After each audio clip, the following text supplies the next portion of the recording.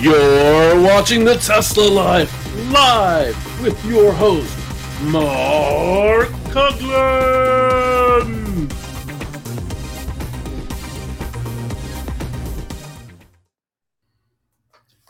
Hello, everybody, and welcome to the Tesla Life number 306. Here we are, the 10th of May, 2023, and we've got all the regulars here. Quick shout out to Derek, who was first in the chat room, and Hockey Day quickly followed.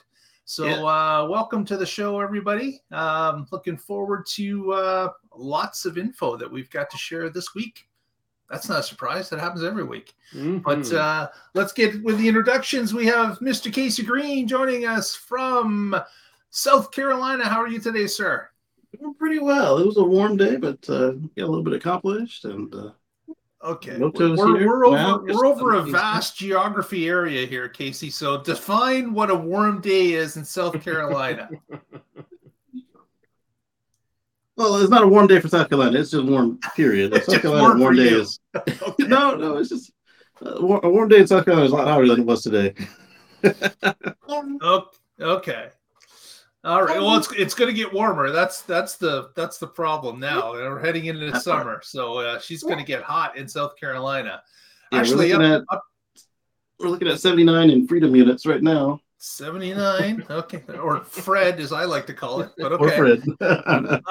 We've got up here in Southern Ontario, high of 21 degrees Celsius, which equates to double it and add 32 approximately for the conversion. So that'd be 42, it'd be 73 approximately.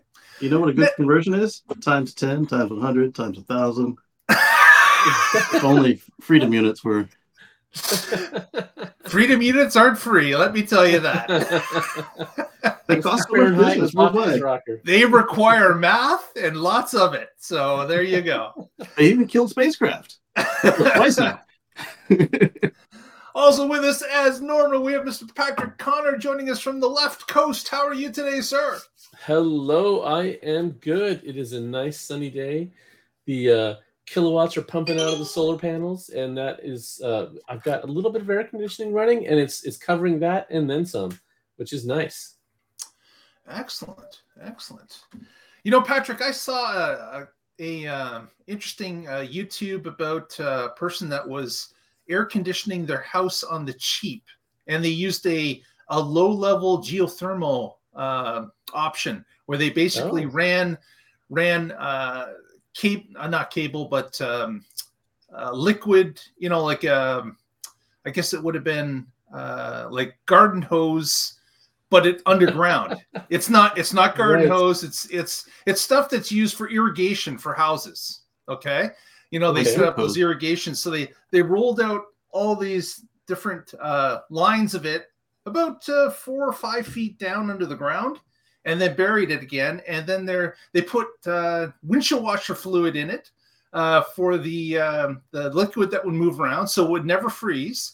And it's on a closed circuit. And then they used just a cheap fan to pump the air into the existing house's HVAC system.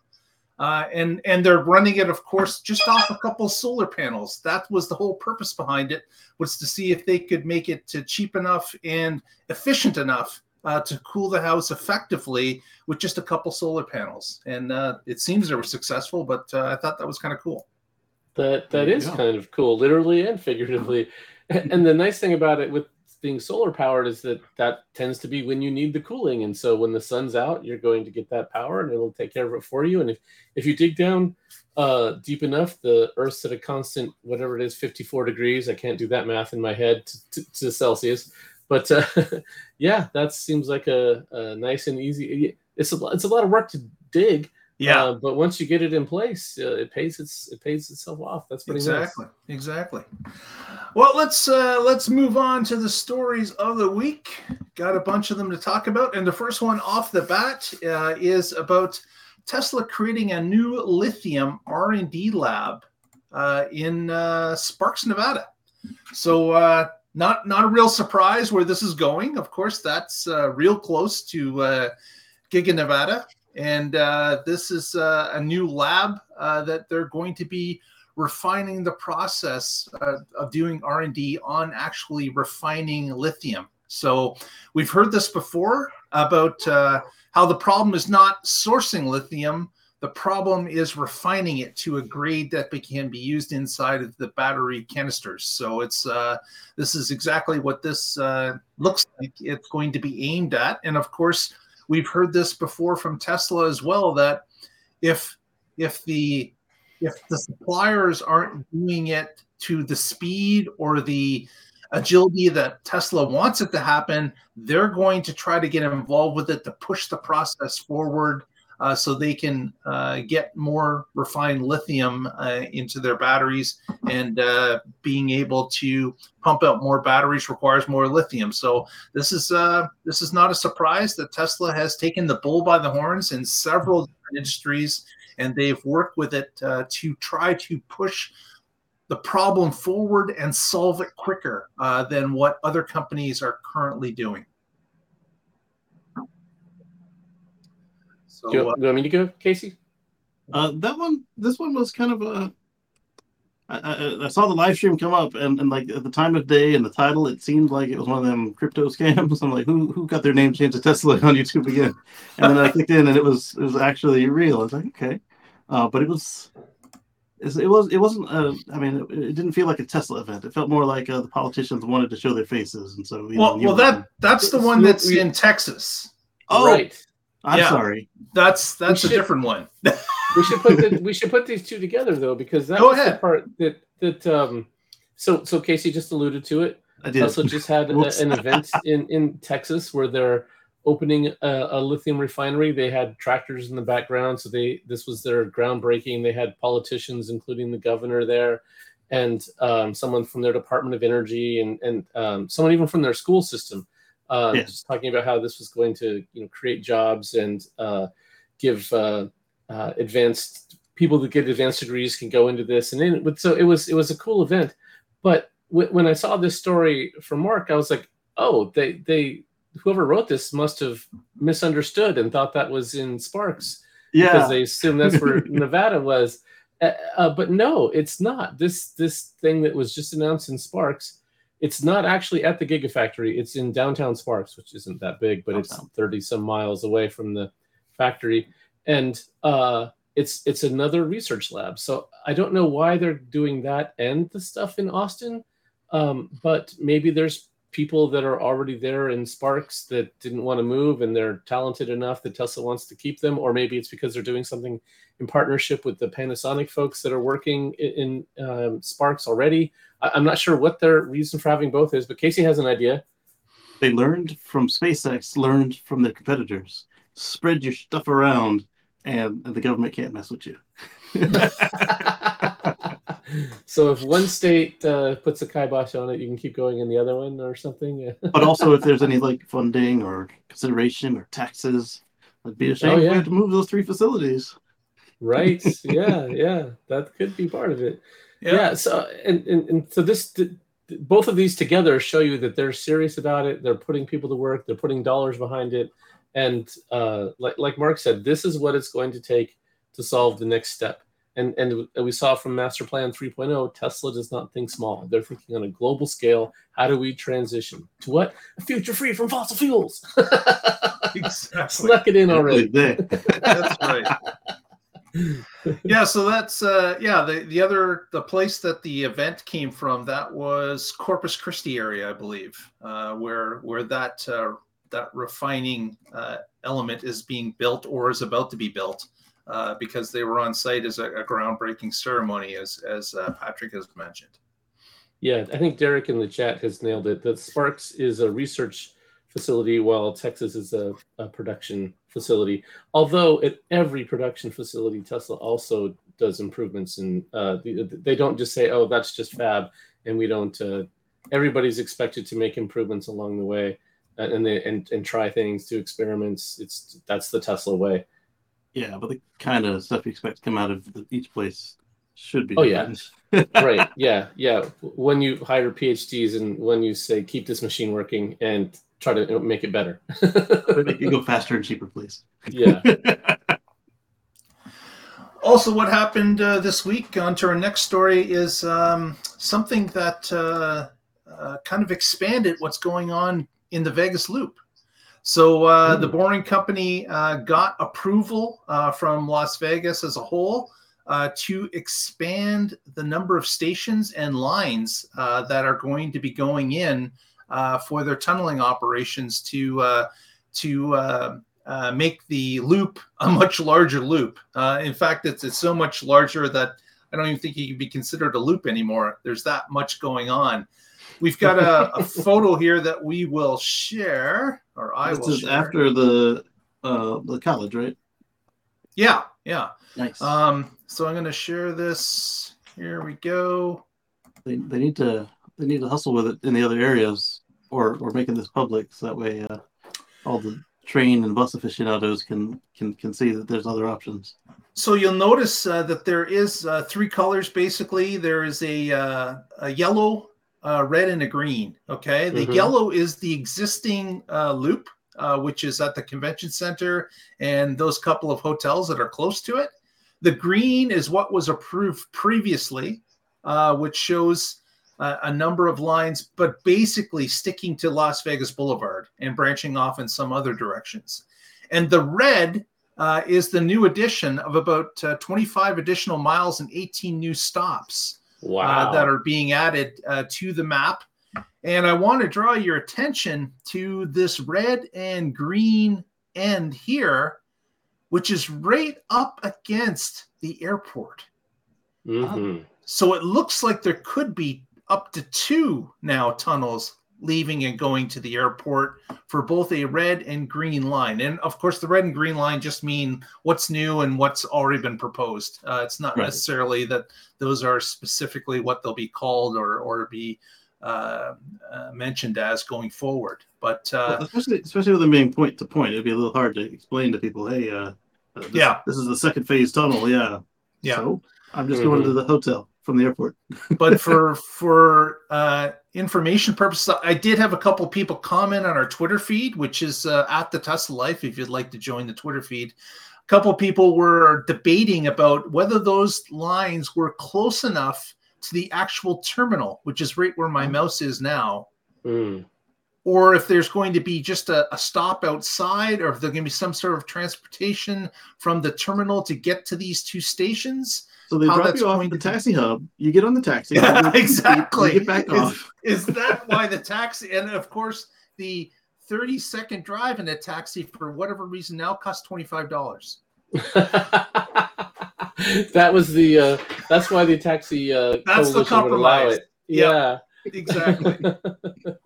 And the taxi drivers love it because they can then just turn right around and go get another fare. Yep. So maybe that is the compromise that has been reached, but we will see as time goes along. But I believe that if they're this close to the actual terminal, there's got to be some sort of a physical link to these. Can't see it any other way, but I know Las Vegas. Las Vegas does not have any type of monorail. I know that. They did have one. They had one when I was there 3 years ago, but it never went to the airport. Oh, right, yes, yeah, correct. So it'll be interesting to see what happens here. But again, it's got to have that physical connection to the airport, I would say, in order for this to be successful. But it certainly looks like with the approval of the red, that they're expanding the map dramatically as to places that you're going to be able to reach. Haven't heard a lot from the Boring Company as it relates to the actual drilling of the tunnels. We saw recently that they've made it to the Resorts World. That happened some time ago, and that it was continuing its dig onto another loop that's going to another hotel and then back to the convention center. But beyond that, haven't heard a lot of information. This has been the first bit of information from the Boring Company in quite some time. Yeah, the most we've heard really is like other cities like being ghosted or canceling or quietly signing up for, but no actual like, hey, more people can try this thing out now. Yeah. So we'll see. One of the stories I wrote was about how the Boring Company is using a completely different model, and how the people who say, why aren't they just putting subways or trains in there? Like they don't understand the technological leap Right. that has happened here. Just like all the naysayers for EVs had said the same crap. And I just the reason I'm mentioning it is earlier this week I saw this article that it said some clickbait title, 5 reasons why the Boring Company will succeed that other tunneling companies don't want you to know, or some crap like that. and I was just curious what they wrote. They stole my article and just like rearranged the parts. And yeah, and it took out a lot of the justification stuff I had and just had like I was like, oh, that's word for word this same paragraph. Oh my gosh. Yeah. Oh man. No, that's okay. It's been a minute since I read your article. Were you the one who suggested a good analogy was packet switching versus broadcast? Yes, exactly. Okay. Yes, Yeah. that was the analogy. Yeah, all that stuff they took out and they just had, anyway, yeah. Packet switching is the analogy that fits in my head because I worked in that industry for a long time. So yeah, and it's pretty darn close to what's actually happening versus a bus or a train is kind of like train cars. Like you got to wait for the track to turn. You got to go through it. You got to deal with everybody else first.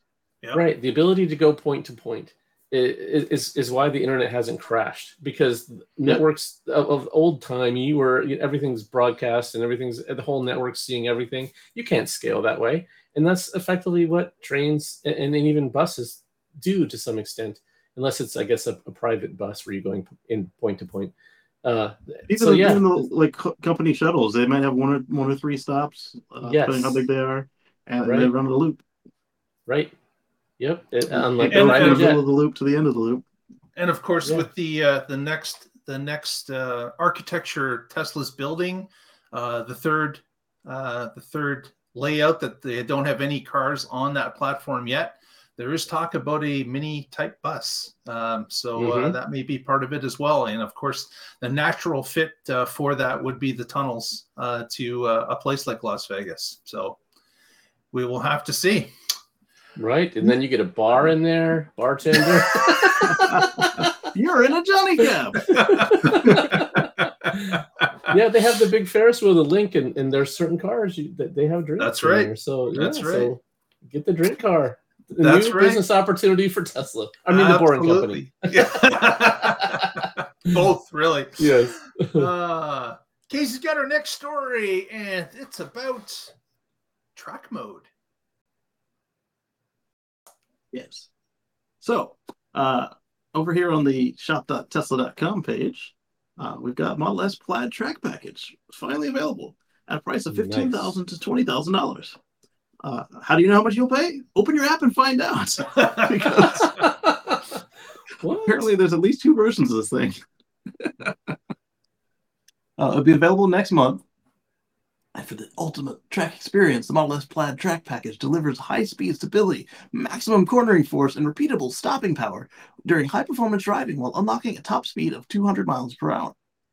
Which, remember, they promised us 200 miles per hour with a future software update and tires to come. Those definitely look like the tires have finally arrived, and they had already previously delivered the brakes to a handful of people, including Marquez Brownlee, and then they kind of abruptly just disappeared. And now they're back as part of the track package. They come with the tires. You get 2 410 by 40 millimeter silicon carbide front rotors, 2 410 by 32 millimeter carbon silicon carbide rear rotors, easy for you to say. 2 by 6 pistons, 1-piece forged front calipers with high performance brake pads, 2 by 4 piston, 1-piece forged rear calipers with high performance brake pads, 2 integrated caliper mounted parking brakes. So they're even replacing your parking brakes. That's pretty cool. And track ready brake fluid, which is important, as we saw from that fool who took his Model S Plaid submarining and then put it on a track and almost killed himself because he had a mix of water and regular stock brake fluid and high performance brake fluid, but not probably air too, but not proper brake fluid. And they've also updated the firmware and tuned it for peak performance. And then you get the 0G wheels. And of course, that actual track package and the 200 miles per hour top speed does not get unlocked until you actually buy this package of parts, and they're put on the car by Tesla. Then it's unlocked and you have track mode available to you. Mm-hmm. Carbon ceramic brake kits are not compatible with 19-inch Tempest wheels, but are compatible with the 20-inch Zero-G and 21-inch Arachnid wheels. Sold out. Oh, sold separately. Yeah, and just flash back to those tires, Casey. The actual tread pattern on them. Yeah, that is not a normal tire. No. Super grippy.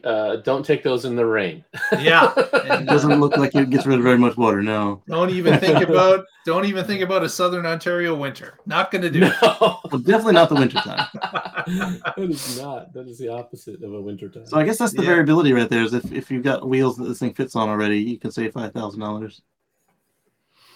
And if you don't, you got to buy it all.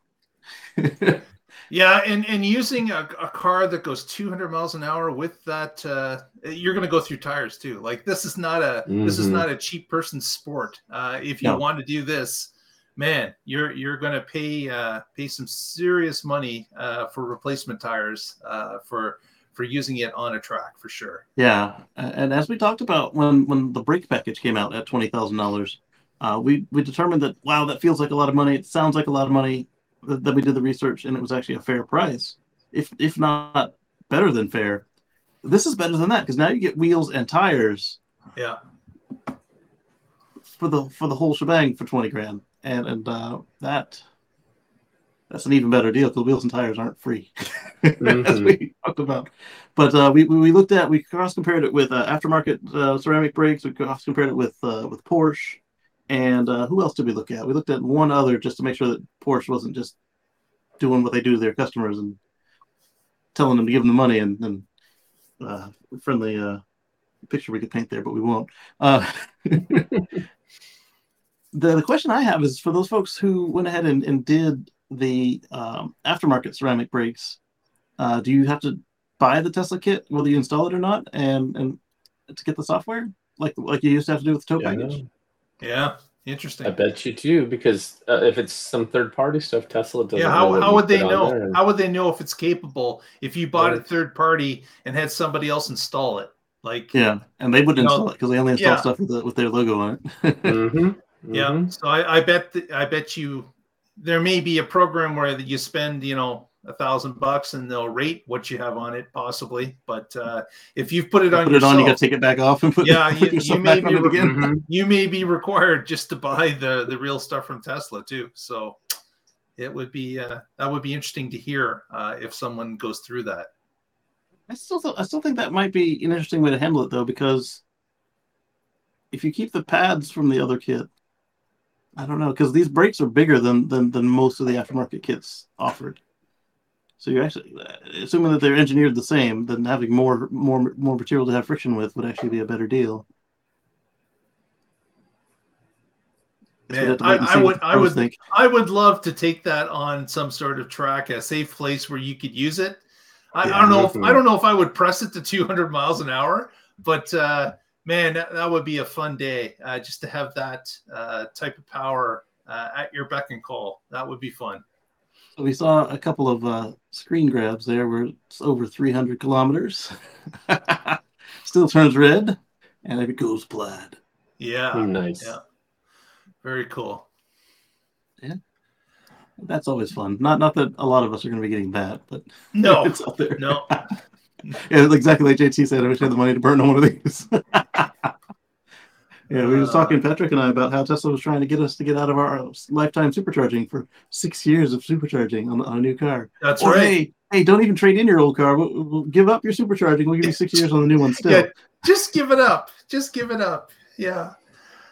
Gonna have a hard sell on that with you two for sure. And anybody else that's weighing the option for sure.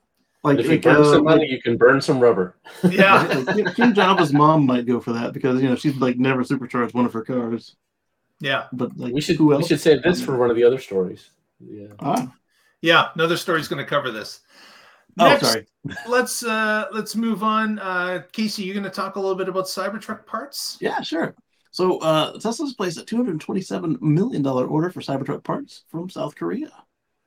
And I'm thinking. Well, that's good news, because that's just showing us that the Cybertruck production is now ordering parts for the line. So more evidence that they're getting their ducks in a row for production of the Cybertruck.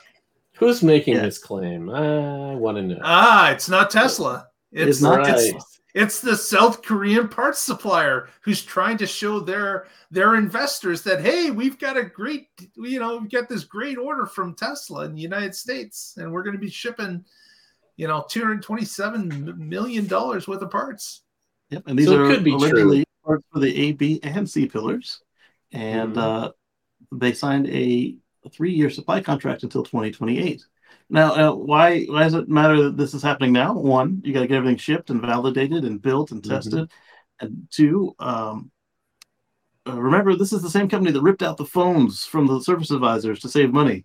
So are you going to buy $227 million of parts to let them just sit around? No. Yeah, well, that's the supplier has to have time to actually manufacture them too, right? So the spec comes to them. They got to push out a bunch of parts, and I imagine that Tesla has to okay what comes out of the dies and such, and ultimately approve production. And then, as Casey mentioned, they have to be shipped from South Korea. They've got to line up their suppliers they're going to help supply them to make the parts, and then ship them to the US and get them ready for installation in Texas, which is on a brand new line, is going to take some time too. So I'm sure Tesla has the timing in place that they're going to receive a bunch of these parts way early, so they can actually incorporate them into their line production and make sure that everything is working properly, or if they have to make adjustments, they can do so before, what we're thinking, delivery date at the end of September-ish. We've got, we got less than 6 months before that time frame. Yeah, and Derek brings up a good point. He says that Tesla asked suppliers not to use their name in public. From an anonymous source. We've seen this from several companies, but particularly Apple is famous for this. Remember, Hyundai lost out on the Apple Car contract because was it Hyundai? It might have been Hyundai. Either way, it was a Korean automaker that lost out on the Apple Car project because Apple wants to be the one to announce. And when they announced, Apple said, "Fine, we're not even gonna do this thing right now." Yeah. I don't know if the Hyundai announcement had anything to do with the Apple Car being canceled. I think it had its own internal canceled, but it's definitely why they are not going to be the ones to do it whenever it is coming to market. Right. They're very spiteful, very, very meticulous company. So there was one. But as we saw with Tesla and the country of Mexico, Mexico seemed to think that they could make the announcement first. I think these guys are thinking like, where else are you going to go? We're the only ones with the spec, blah, blah, blah. It's a very dangerous place to be because you've got a company that's just as spiteful as Apple with the legal maneuverings and lawyer team of Microsoft. You do not want to piss them off. Yeah. So that's going to be interesting to see. Again, like more information. No one wants an Apple Car because they're running apple juice. Apple juice. Oh, that is a good name for a wall charger. Yeah. What are you doing? I'm getting apple juice. Speaking of Asia and shipping things, there was a story that just came out this week about 3 original roadsters, 0-mile roadsters, were found in a shipping container in China. Unless they remove the battery power. Yeah, and these cars apparently are 0 miles, and they are the original roadsters. And this came to light through a couple of stories that were released on the internet, but also through the company Gruber out of Seattle, Washington, I believe is where they're headquartered. But they have offices in LA and San Francisco. And their job, of course, has been to keep up the maintenance and and the running of original Roadsters with their owners. And actually, they have a deal with Tesla direct for servicing these Roadsters. They are the premier repairer of Roadsters, and even Tesla agrees that this is the case because they send some of their problems to Gerber directly from them. So this is and on the Gerber website, they have the ability that people can swap parts. They can advertise about cars that are for sale, parts are for sale, and this group in China who had this container. Apparently, there was a lot of late fees owed on the container. It's being stored somewhere, and of course, it was running up. I think it was like $100 every couple of days. I heard it was $100,000 in total in back fees that it had. Right. So this is right back from 2009, 2008 that this container was sitting there not being utilized and running up these delinquent fees, almost like an overdue library book. And what's happened is someone has bought it, paid the fees, and now they're going to auction off these cars to somebody that wants them.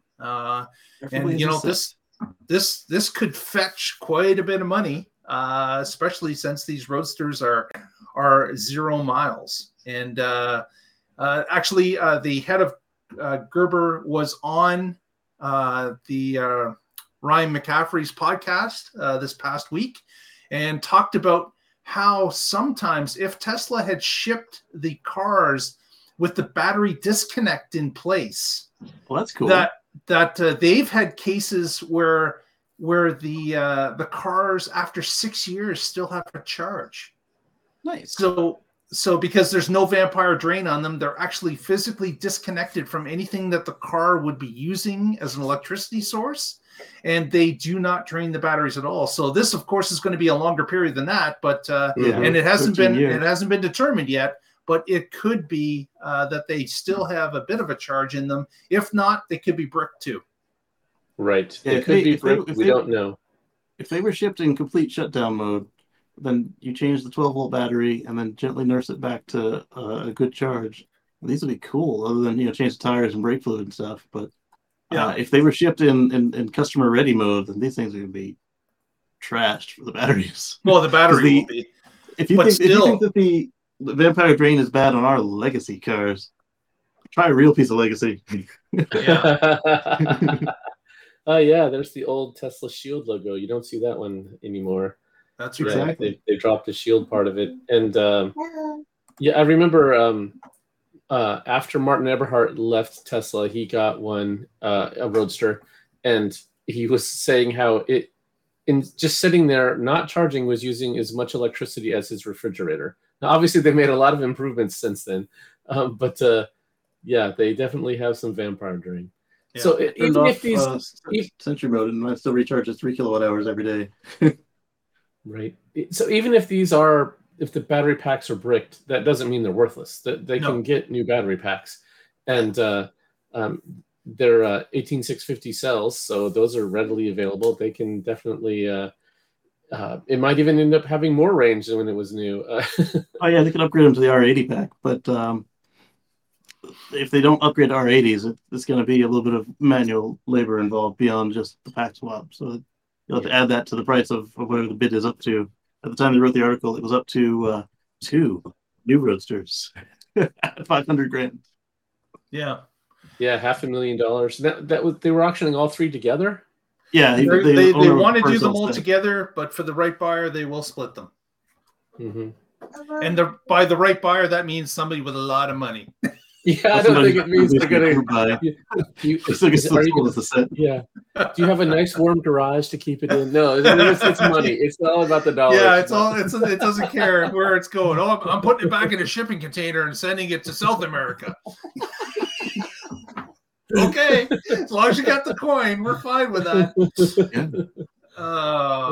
Fun stuff. You always forget how small these things are, though.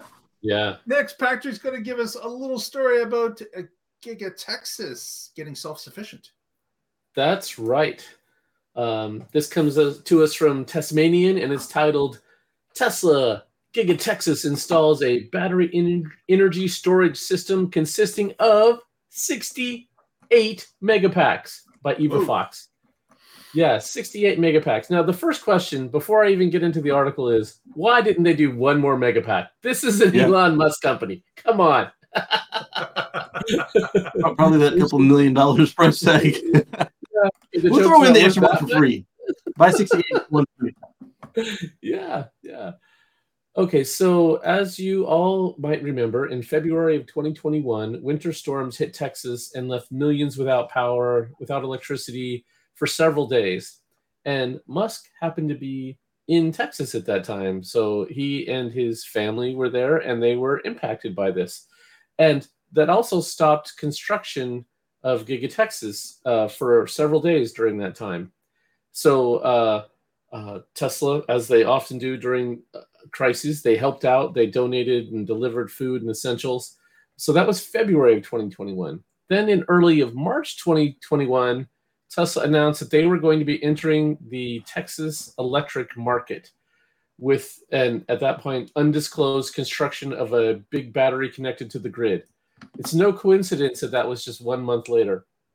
So now, I don't think that's a coincidence. So the article states that these megapacks will store energy from the solar panels on the roof of the Austin factory, but I think they're going to do a lot more with it than that.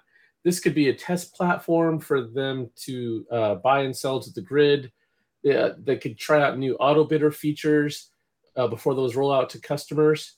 So there's a lot that this, when you have a big battery, I just wrote a whole lot about big batteries and all the cool stuff you can do with them and how they can time shift and arbitrage and buy low, sell high, all these things you can do with it. So the article concludes, Tesla is pushing for changes in the Texas electric power grid at all levels because it has problems. So let's see if I can say this name. Arushi Sharma Frank is Tesla's U.S. energy market policy lead, and he's been working with ERCOT, making a lot of changes over the recent years to make the Texas grid more reliable, and having this energy storage helps that even more.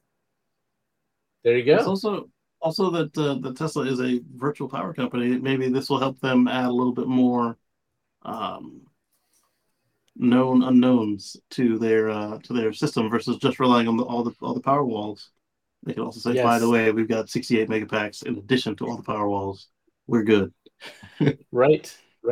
Yeah. And I'm sure this was always in the works for Tesla. It's part of their core business with having not only homes and private individuals having access to stored energy, but companies and grids. But to even underline the point even further, when Gigafactory Texas was being built, they did suffer a few days of not being able to continue construction because of lack of electricity in the Texas grid. So they obviously knew that right from the beginning, before the plant was even done, that there were going to be issues, and they're going to have to be prepared for it once that plant is up and running. They wouldn't want another ice storm or something to roll through and shut them down for a week when they're pushing out a top line number of Model Ys or other vehicles. So it's something they certainly were aware of from the beginning. Yes, I'm sure Tesla sold a lot of power walls right after that event. A lot of people in Texas were not happy without power for days. So having that $10,000 electric bill if your power was on. Right. Yes. Yeah. Some of the power bills were crazy. And Hockey Day asked about the furnaces being electric or natural gas at Giga Texas. It's electric. They're pushing everything electric that they can. I don't believe they even have a gas line running to the factory. It's something that they're trying to avoid altogether going forward for any of their plants. So there may be a backup line or something that they're using here or there, but they're trying to get away with it. And of course, being an electric company, it just makes sure, you're walking the talk. You're actually doing what you say you want to do. So I would be surprised if they weren't. So they just have one wall that's covered with 1,000 Model Y heat pumps. That's how they keep it warm and cool. That's right. Yep. Just the heat pump wall. Exactly. Next, or they could be doing the hydrogen heat thing. What's that, Casey? Elon said for Master Plan Part 3, you use the hydrogen to make hydrogen at night, and then during the day you burn it to get your heat. There would definitely be some comments from Elon if that was actually going on at this point. Yeah, there are places where it makes sense. Why heat pump? Well, huh? I said there are places where hydrogen makes sense. It's just not where Toyota thinks it is. Well, right, and that's what Elon was saying at Master Plan Part 3 is you make hydrogen when you got sufficient excess electricity cheaply, and then during the day you light it on fire and you use it for items that you need a higher temperature than a heat pump is sufficient for. Right, like making steel or whatever. Yeah, melting steel. Exactly. That's a good use for it. Yeah. Speaking of heat pumps, let's take a look at the car that was reeled in Giga. Oh, nice. The Midnight Cherry Red. I love the way the Does that color look good? changes. Yeah. And that is a fabulous color. But of course, we're kind of color starved at Tesla. We don't get too many new colors. And this red is fantastic. I don't know if it's because we're color starved or because it really is fantastic. But at this point, I'm liking what I'm seeing. Mm-hmm. So you can only get that in Germany now, right? Yes, correct. So just like my Giga beer, I'm going to have my friend in Munich buy one and ship it to me. Yep, ship it over. Yep, get him to send you 3-pack. Right. Yes. Yeah, that's fantastic. It certainly looks fantastic. Man, I hope we can get that color in North America at some point. But of course, it was always advertised that Germany was going to have the most advanced paint process that Tesla has. So I don't even. Shanghai doesn't have it. Berlin's the only one that has it, and I haven't even heard anything about Texas having an advanced paint plant at all. It was confirmed that Texas doesn't have it. When folks were asking about different colors, Elon said, we'll take a look at something, but it won't be the cool stuff. Won't be as robust as Germany. Okay. So, yeah. So if you want the robust color, you have to go where the beer is available. And that's not Patrick's house. That's across the water. Where the beer is available off the shelf. Very good. I might have a little available here if you show up. Just a little bit. Next story, I just want to touch upon Lucid. Of course, had some very bad news when it came to its stock report recently, its quarter. They, of course, did not sell as many as they had hoped to. But this was kind of interesting. A Lucid car was spotted in West Hollywood, pulling up to the West Hollywood supercharger, putting out a couple of traffic cones and advertising that there was a test drive to be had. So the Lucid employee was there trying to poach Tesla superchargers, people that were there supercharging their car, into taking the Lucid for a spin. We've seen this before in a couple of other places, not in West Hollywood. Like in China. Yeah. But this is again somebody that knows who their market is and trying to entice somebody to come at least test drive and compare it to what they're driving already. So Casey, be careful. Your daughter's going to grab that balloon and float it to the room. But that's interesting. That again, they're trying this. We've seen it before, but this is the first time we've seen it in California, I believe. From Lucid. Yeah. So it's another group that know where they know where the market is. Like Tesla is selling 60% of cars in North America that are EVs. So that is their biggest market, addressable market. Certainly they could go after the ICE cars, which would be something you could do. But in Lucid's case, that's a high-end luxury vehicle. It's not one that people are just going to buy on a whim. This car is over $100,000 starting base price. US. And it's something that people have to think about quite some time to spend that kind of money on a car. It's I don't know if you can sell it in a parking lot across from a supercharger. I just don't know if the same clientele would have interest to say, oh, I'm here anyways. Let me just buy this Lucid while I'm sitting here waiting for my Tesla to charge. It does. You might get a couple, but I don't imagine that most people who are already at a supercharger are still in the market for another executive EV. Yeah. So just thought we mentioned that. Next, moving on. Casey, were you going to handle this one? Crash testing in Austin? Yes. So Aaron H., recruiter at Tesla, Texas, has actually go switch screens here. Put up a LinkedIn post, and Tesla's aiming to further improve their safety with a new crash lab opening in Austin.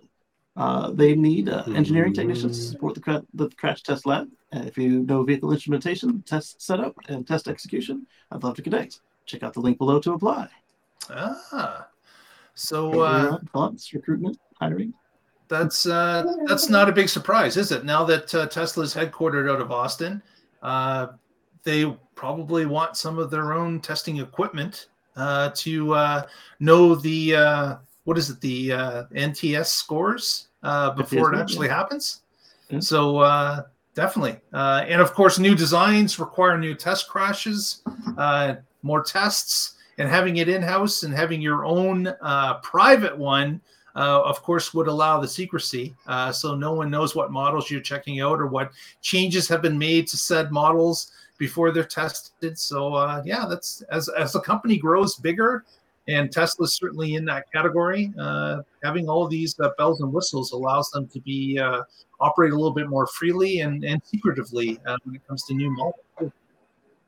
The team has this to say for themselves. The passive safety crash and sled tests team is responsible for executing, analyzing, and reporting on crash and sled tests within required program timelines, primarily focusing on vehicle development, regulatory certification, and consumer protection crash testing. The team consists of test engineers and engineering technicians specializing in vehicle and mechanical instrumentation and ATD, which is anthropomorphic test devices or test dummies, and imaging. Mm-hmm. I was going to say it, and then it was like the next words was telling you what ATD was. Crash test dummies. Yeah, so I'm glad they're doing this. The crash tests are important. They get valuable data out of it, but every time I see one get destroyed, I'm just a little sad. Yeah, but at the same time, though, when you remember, my Model S was rammed 4 times in a row by a semi-truck, and we came out with soreness, basically. That's way better than death. Right. Like we thought about taking the Volt that day, and then like it's a good thing we didn't, because who knows how that would have turned out. And it's just stories like that everybody who's been in a Tesla crash has that survives and wasn't doing it on purpose. All these stories that come out, it's like they're serious about this. And then when you see that's like what they lead with before they go into how fast it is, how cool it is, how much energy it saves. Right. It just makes you feel that's warm fuzzy about like, why should I pick that car? Yeah. Right. Yeah. Even when it is done on purpose, the guy who was suicidal and drove off a cliff with his family, they all lived. Yeah.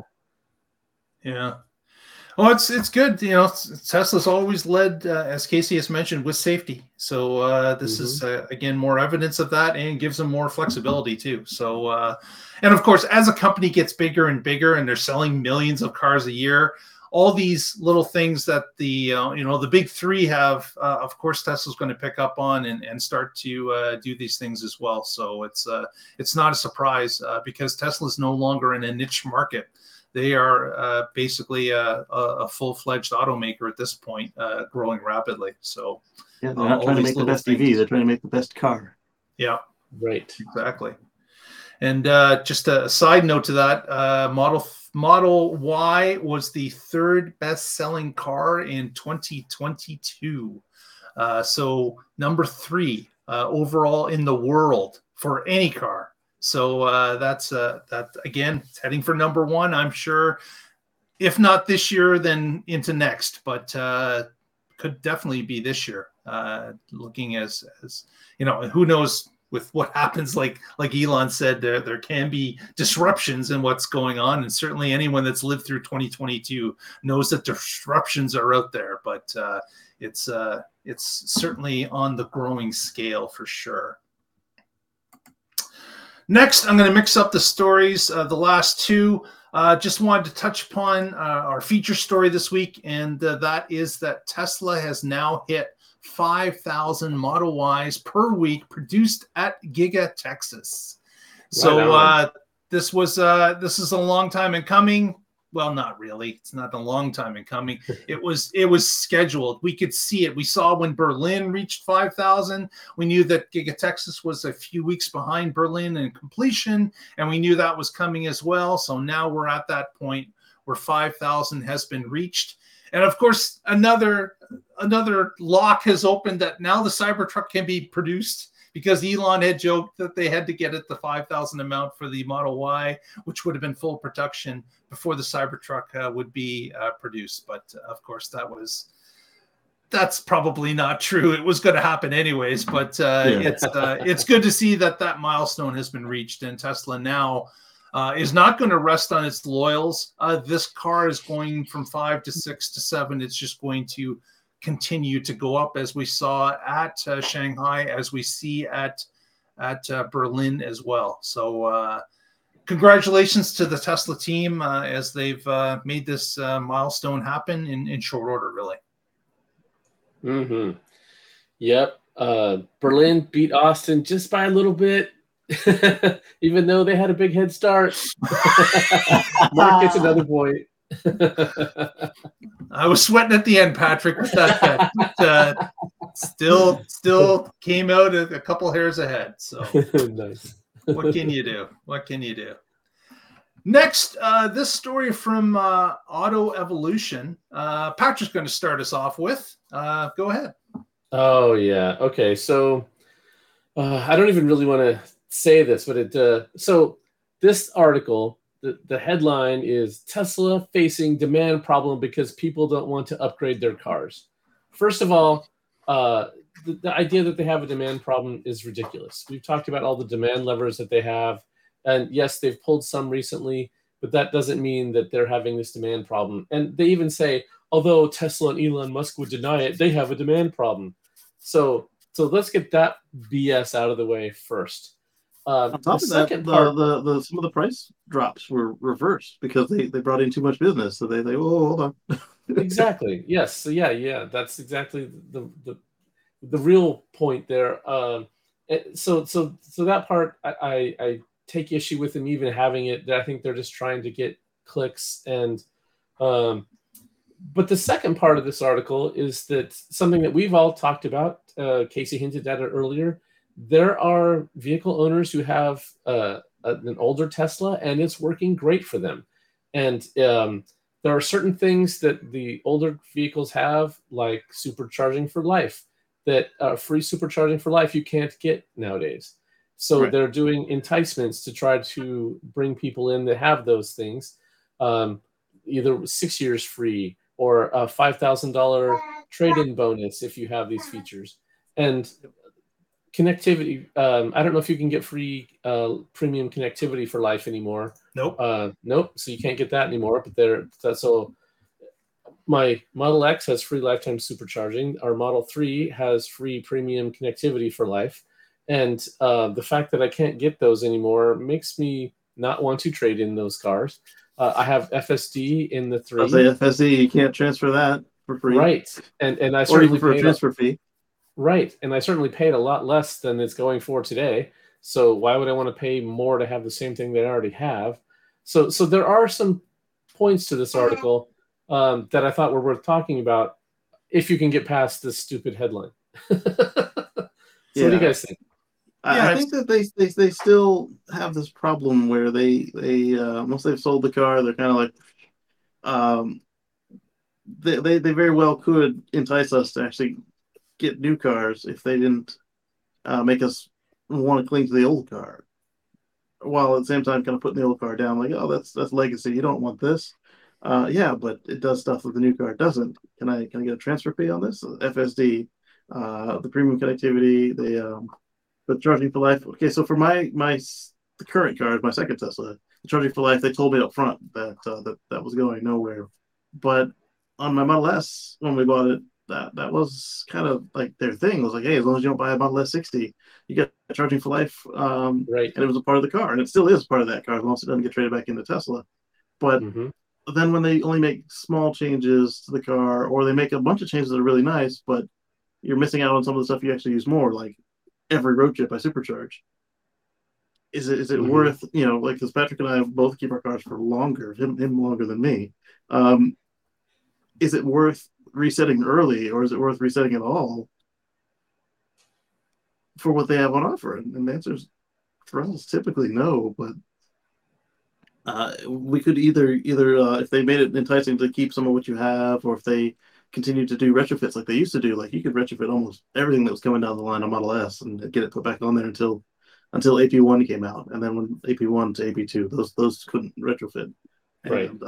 And then they started this whole no retrofits policy much later. Where very rarely will they backport stuff. Like, I can get CCS capabilities, so can you, but that's about as far as it goes these days. Yeah, we put this question on our Twitter as well, and a bunch of people responded. We had over 500 respondents to this particular article, with people chiming in mainly about FSD. It was mainly people saying, listen, I purchased it. Yes, I realize it was not it was not done when I purchased it. I knew it was not done when I purchased it. I was in it for the long term, but I have no interest in trading in the car and not being able to get FSD in the other car unless I pay now 15,000 US or 19,000 Canadian. So if I could pay 1,000 or 2,000 to transfer it, that would be something to look at. Yeah, but and of course, then there's arguments on the other side where people are saying, hey, this research and development to actually make FSD work, it's not free. It does cost a lot of money in engineering and in people's paychecks to make this happen over the number of years that this has taken. That's true, but we don't have it yet. Right, and you still don't have it. You're certainly a lot closer to the finish line today than you were 6 years ago. But FSD is supposed to have been done now for the past 4.5 years. So it's obviously a much larger problem than Elon had expected. They've had to pour a lot more resources into getting it to where it is today, and it's still not done. So it could be another year, it could be 2, it could be 3. But there are some people that have purchased it like in a Model X or something where you've never been able to even use it at all. Not even the FSD beta. So is a person that has gone that long expected when they trade in their X for another one that they now have to up 15,000 for it today or higher maybe in the future? That's a big pill to swallow for people that in some cases have never been able to even use it yet. Right. Yeah, that would have been interesting if they knew it was going to take this long from the beginning. If they said it's transferable to a new vehicle until it's done, and then we won't allow transfers after that. I think that would be fair. That would be a fair thing. Plus a grace period where, like, hey, it's done. You've got 6 months. Make up your mind.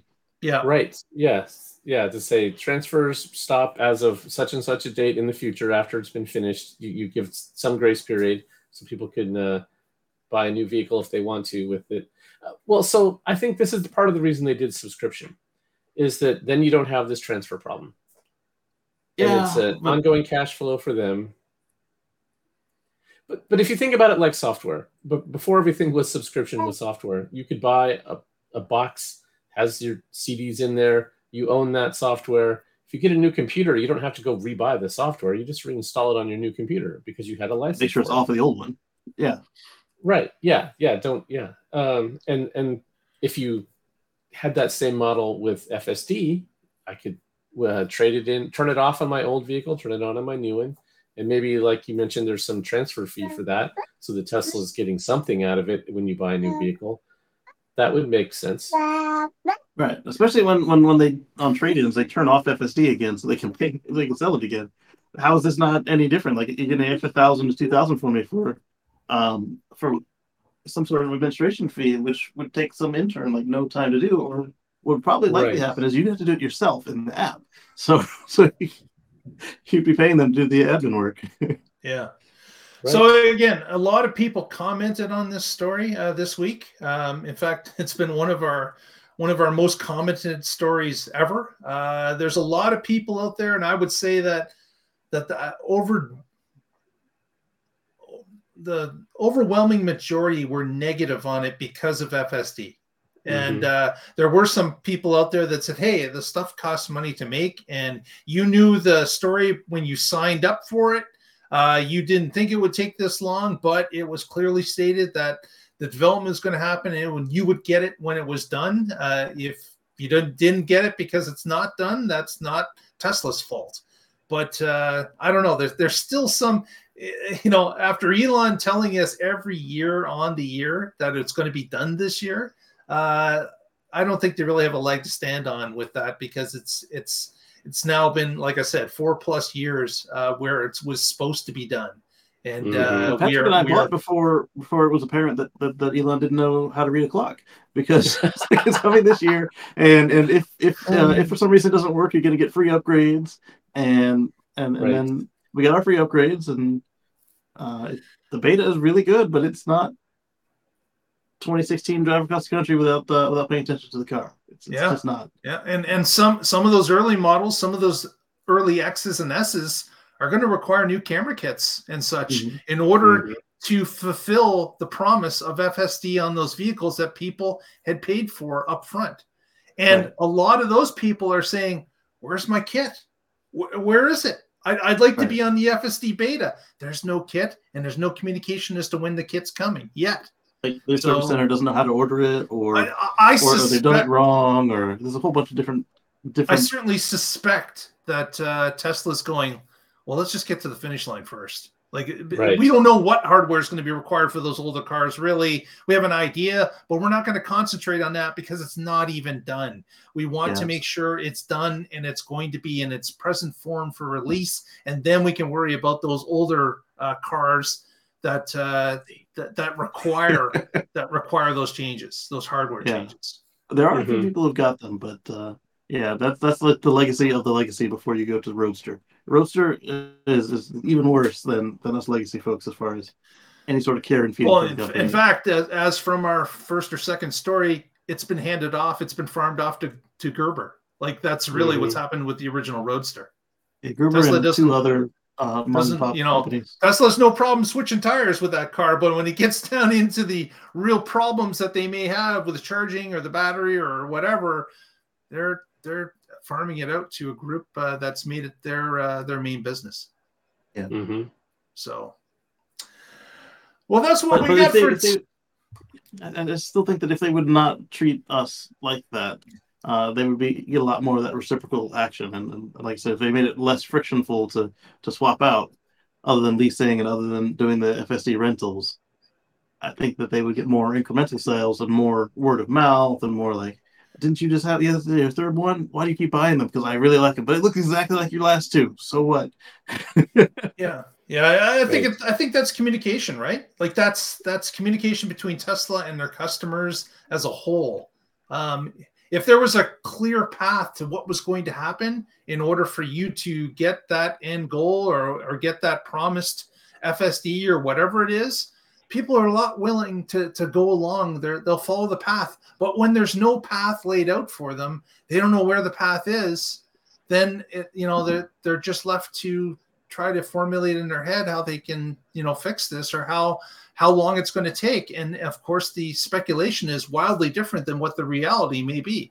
So that can be problematic. And I think Tesla's starting to experience some of this stuff that they're, it's coming back to haunt them. And they should get some communication involved with their clients to let them know what the plan is, what is the path. And you're with us on the path, but here it is for you to see, so you're not left in the dark. And I think that's something they could definitely improve upon. Yes. Yeah, and stop promising FSD every year, please. Just wait until say we're working on it. We're working as hard as we can. We're seeing great progress, but don't put a date on it. How many times do you need to be wrong before you say, I don't want to keep stepping in that trap? Yeah, right. Which after seeing him do it over and over, which is why I did my own evaluation and came up with 2027. That's when I think it will be done, as in like you can just take a nap in the car and it'll drive you somewhere. But incidentally, that's 1 year before your next car. Yeah. Well, I don't know if I'm going to make it that far. I'll probably give out by 2025. So. Well, with that, let's wrap it up. Casey, what do you got going on? I know you've got that show on the weekends, but the show on the weekends, 20 over at youtube.com at Casey Green at 1:10 Eastern. That's what, -5 now, -4. Sundays, right? On Sundays, yeah. Yep. And it's similar to this, a little bit broader scope, but definitely still leans heavy on Tesla, and kind of gets you prepped for this show because all the stuff that happens after the show ends, and then this show gets you ready for my show because all the stuff that happens after this one ends. It's a continual cycle. Exactly. Yeah. And then I might have some cool solar news coming up, but awesome. Unlike Elon, I'm not going to promise that it's going to happen this weekend. But 2 weeks. 2 weeks. If it happens, it'll have happened by the time that the show is on, and I'll be excited to talk about it. But we'll see. Very good, very good. And Patrick, any shout outs from you this evening? Yes, as always, I am with the Oregon Electric Vehicle Association. You can find us at oeva.org, and I blog at carswithcords.net. The current story up there is about how Tesla does product development and how that's completely different from how the legacy OEMs do it. And we're getting a new roof. How do you get a new roof if you have solar panels on them? That is the current adventure, and I will be writing all of that up since we've had solar since 2007. So it's about time for a new roof. Wow. Okay. And you mentioned before that it's not the roof under the solar panels; it's the parts of the roof that aren't covered by solar panels under the yes, exactly. Yep. Yeah. This place has had it's had this roof since 2013. It's had the solars in various stages since 2015 to 2017. So I'm really not too far behind you there. Right. Yep. It does have a few years. We'll have to see what Patrick's goes like, and we can move from there from his experience. I'm gonna read it, but I'm gonna skip back to the lesson learned. The interesting thing is we have a Tesla system and a non-Tesla system. So I have two on the roof, and so I'll be able to compare exactly. Okay, here's how much I paid for this, and here's how much I paid for that, and here's how this went, and here's how that went. Are you considering, Patrick, at all that maybe the older system replacing the panels with different panels, more energy-intensive panels? Yes, we did talk to about that, and the investment it's not worth it. I even have an oversized inverter on there. We only that smaller older system, non-Tesla one, is 4K, and I have a 6 kilowatt inverter. So and the panels are more efficient now. So in the same space, I could actually have more output. But I'd get 1 or 2 more kilowatt, and compared to the rest of this, it's a lot of money for a little ad. Okay. Which I'm not going to do it. One thing to look at is used panels before your removal date. See if there's any like solar farms near you that are getting rid of like 100 watts or more difference than yours, and if the price is worth it, because some of them still have decent warranty on them even after they've been in a solar farm for 5 years and they're ready to go from the 250s or the 450s to the 700s. Interesting. Or 800s. I had not considered used panels. I will check that out. Yeah, just like we were talking about FSD earlier, you should look at the used cars that still have FSD. You might be able to get a sweet deal on it if you buy it that way. Exactly. Well, with that, we will bid you all a good night, and thank you very much for watching. Please follow us on our Twitter feed at The Tesla Life, on our Facebook, Tesla Life #1, and we will see you next week and find out what's happening in the Tesla Life. Yeah. Thank you, Lee Moon, for the music. Stay positive, test negative. and electrify all the things.